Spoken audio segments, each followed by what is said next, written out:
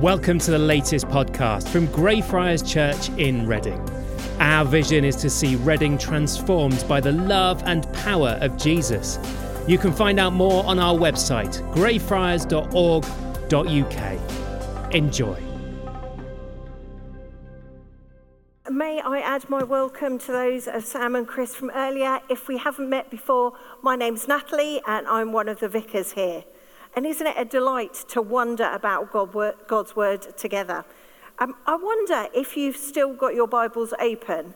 If you've got them open electronically, can you just skip back one verse? Because I'm going to open us with a prayer, but I'm going to use verse 14 of Psalm 19. So verse 14 of Psalm 19. May the words of my mouth and the meditation of my heart be pleasing in your sight, Lord, my rock and my redeemer. Amen. It's always good to use scripture for prayer. You know you're not going wrong, don't you? I'm going to play a bit of a game this evening, and I hope you're happy to join in. Let's have the next slide, which is the start of my game. Okay, take a look at these set of shoes. Take a look at these set of shoes. Which pair best describes you? Which pair of shoes best... I can see people giggling already. Somebody covered their mouth because they didn't want to laugh out loud. You're allowed to laugh, don't worry. I'm probably the muddy walking boots because I'm always getting myself in trouble. But I'm going to ask you to stand and then I'm going to explain the game. Can you stand? Excellent. Amazing. So, the game is find somebody you don't know, and you're going to go up to them and say, hello, my name's Natalie. The pair of boots that best describes me are the muddy boots because I'm always putting my foot in it. And then swap over and listen to them. Have you got it? Obviously, you don't say Natalie and muddy boots. You pick your own pair of shoes and use your own name. But I'd like you to find someone who you don't really know terribly well, which means you're going to need to move, because if you stay in the same rows, I know you're cheating. Go.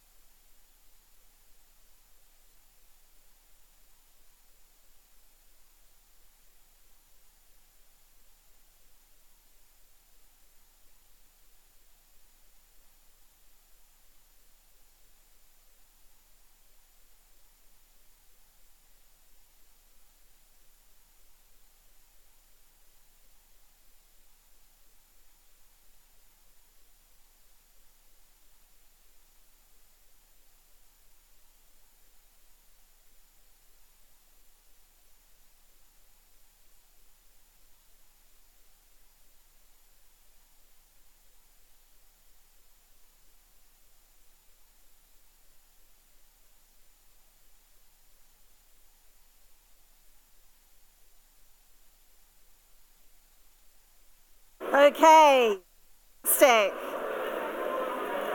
Hopefully you both said either side, that's great. Take your seats, grab a seat, sit down.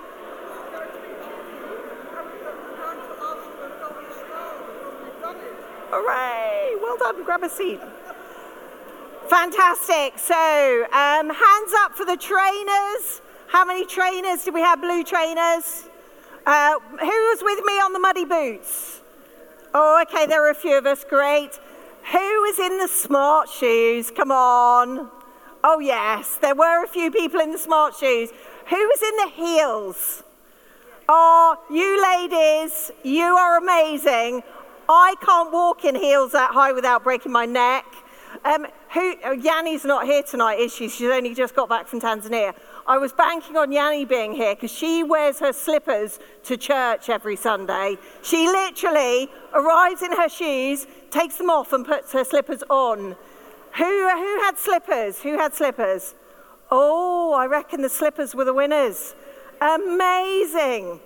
Now, what you've just done, this is used as a trust game. Because you've actually had to share, oh yeah, can we leave those off for a minute? Just so I'll come back to those. You've had to share something about yourself with somebody who you barely know. You had to trust that they would shut up early enough so that you could actually say your bit, but you told them something about yourself and they've trusted you with something about themselves. Now, that's a really simple trust game, and it doesn't establish really deep trust. But trust starts when you offer something of yourself to someone and they offer you something back. That's an act of trust. And while a simple game of trust can get us started, trust is a little bit harder than that, isn't it? Which is why I'm going to read these quotes that are going to come up now. If you could put them up. I'm going to read them, so if you're miles away and you can't see them, don't worry. Trust takes many years to build, seconds to break, and a lifetime to repair. Trusting is hard. Knowing who to trust is even harder. Trust starts and ends with truth. Now that quote might seem like the simplest one there, but our society has a real struggle with truth, doesn't it? It doesn't quite know sometimes what true actually is. And then this other one, loving someone is giving them the power to break your heart, but trusting them not to do so. I'm sure we all know people who we find it easier to put our trust in their hands, and some people who we find it more tricky to trust.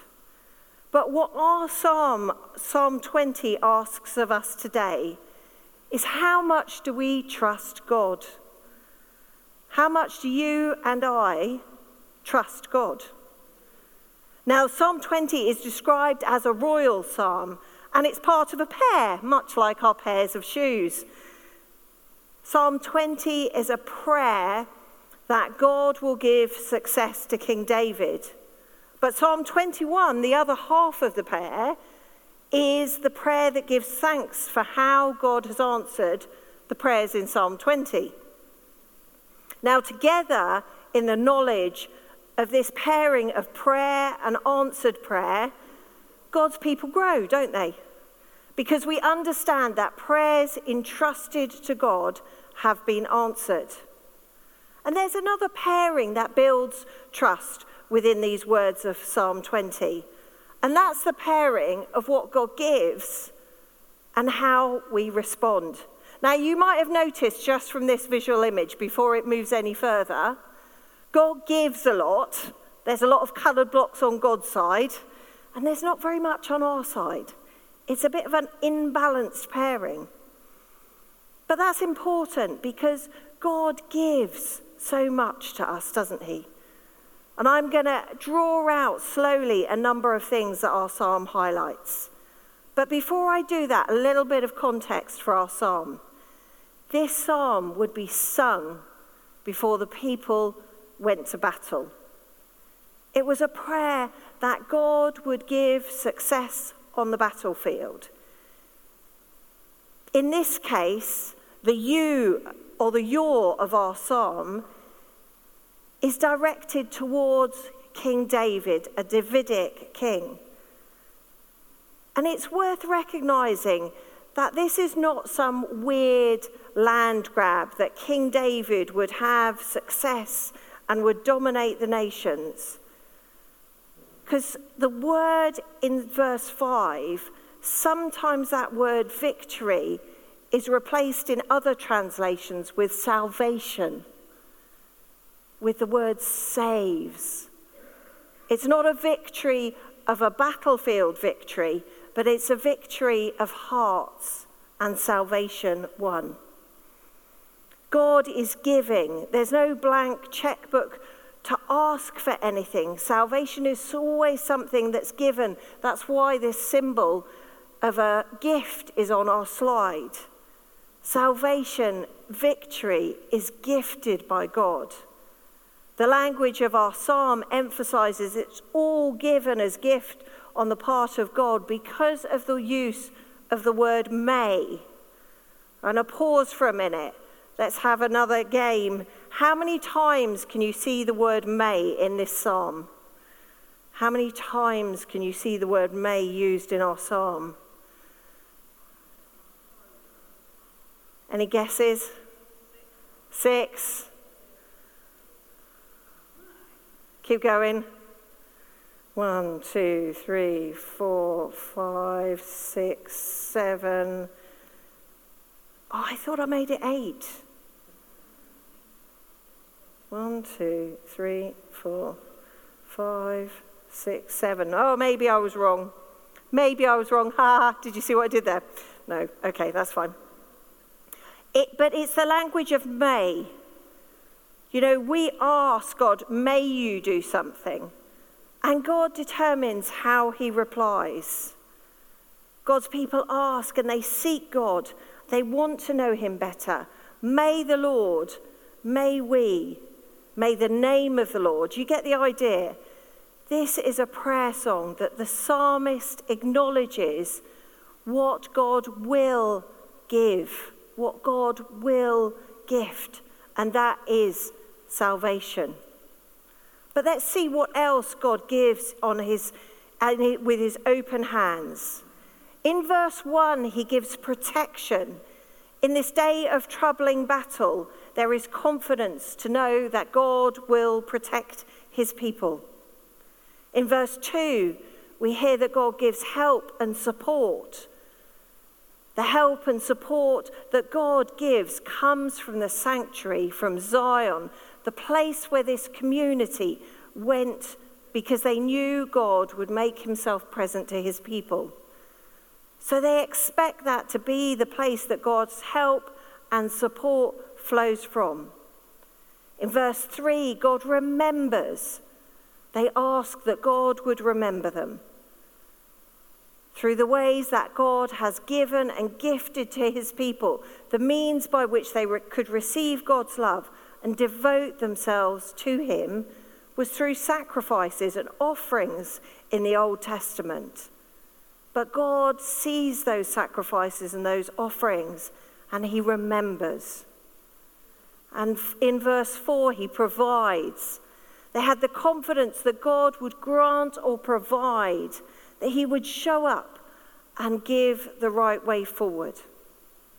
And then we come back again to answered prayer in verse 5. They knew that God could and would fulfill their petitions. Their petitions, it's another word for intercessions or prayers. Ultimately, in the face of battle, the battles that they faced, or in the face of the battles that we face today, God did for them and can for us give and gift his salvation. In verse 5, in this translation, it says, we shout for joy over your victory. In some other translations of the Bible, it says, we shout for joy over your salvation. There is something beautiful that God gives as a gift to us. And in this most unbalanced of Psalms, there's one thing that God asks of us, and we'll come on to in a minute. How do you think the people who were on the battlefield on behalf of the king might have gained their confidence in God? Because in verse 6, we read that they are assured, even confident, that God will show up. They say, the Lord saves his anointed. He will answer him from his holy heaven and with the saving might of his right hand. The Lord saves his anointed. He will answer him. So the anointed person in this case, the him, is the earthly king of their day. And from his holy heaven, with saving might of his right hand, this second his is God, the one who with might saves. And that might is mixed with loving compassion for his people. The people of this psalm and we today can trust. In verse 7, we read this, some trust in chariots and some in horses, but we trust in the name of our God.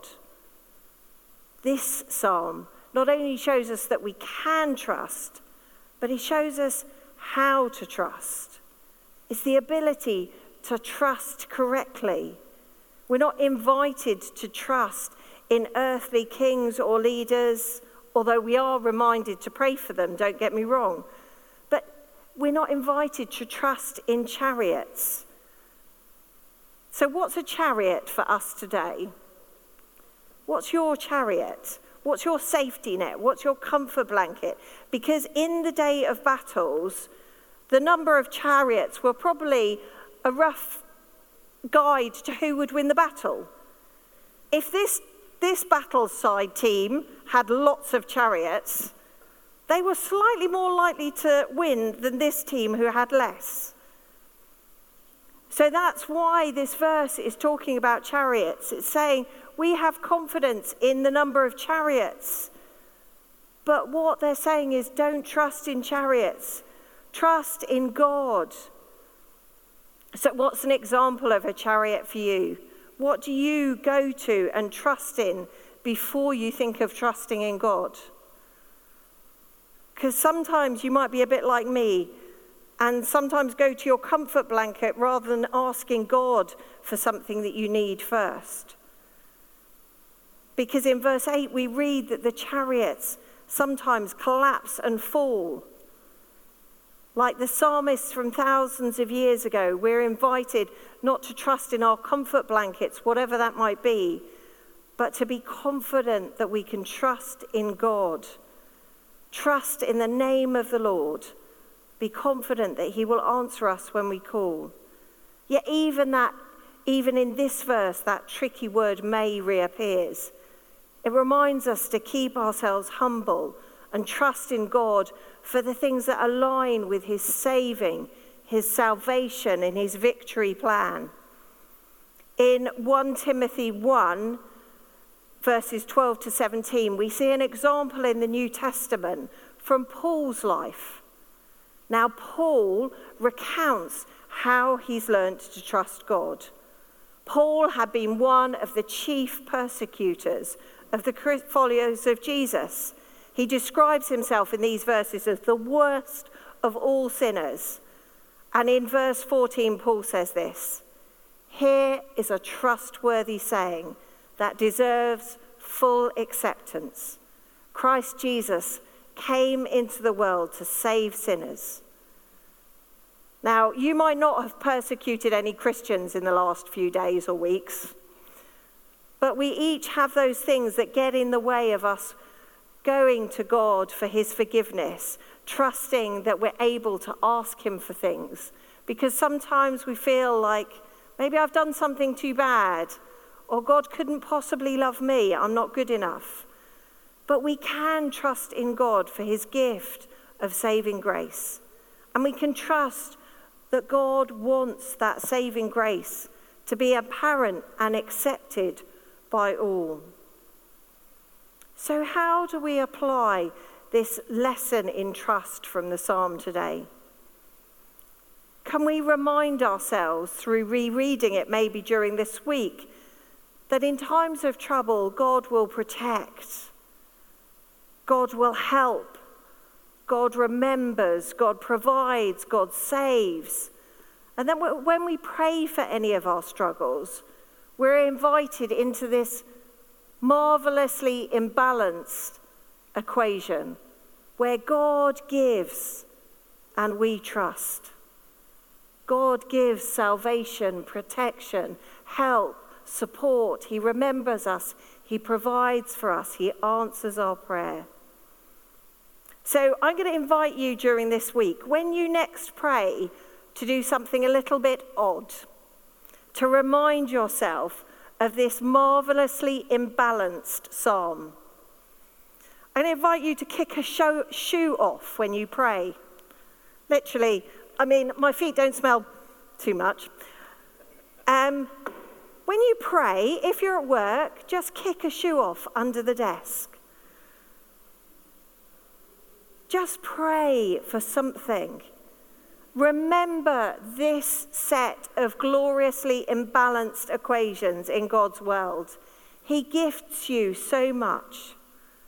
And then use these two verses of our psalm from today to read together as a pair at the start of your prayers. Start with verse 3. May he remember all your sacrifices and accept your burnt offerings. In that time, say sorry, let go, put anything down that's bothering you. May he remember all your sacrifices and accept your burnt offerings. Then, having put yourself right before God, having adjusted your expectations to pray for the things that are on God's heart, not just the desires, the wants of yours, may he give you the desire to desire the things that God wants. That's when you say this verse. May he give you the desires of your heart and make all your plans succeed. Because in coming before God with one shoe on and one shoe off, you're recognizing that he is the God who gifts something to you. He gifts you the ability to absorb his desires and his heart and his way to pray. And that's when you set your mind straight before God. You'll be in a better place to trust that God and his kingdom will come and that his will be done today as it is in heaven. Rather than rely on your own strength or your own wants or your own desires, trust that God can give you your daily bread. And when we get our desires and our prayers in line with God's desires and his hopes, he comes to answer and to save. Now, the way he saves and answers us is in the person of Jesus. So it seems like a natural turn for us now to take communion, but I'm going to pray before we turn to communion. Lord Jesus, may this beautiful psalm help us to trust in the saving grace that you won on the cross. May we know and see your protection, your help, your provision. Keep us humble as we pray. Keep us in line with your will as we bring before you the prayers and petitions that you put on our hearts. Help us to see the ways you are making us more like Jesus in character and in action. Keep us open to your will and your ways. Help us to see where your mighty hand is working in our own lives and in the world. Amen. Now I'm going to take a minute to take my other shoe off so I don't feel completely imbalanced as I pray our communion prayer together with you. So I'm going to invite you just to make yourselves comfortable. Take a minute's silence just to sit before God as we ready ourselves to receive from him at his table.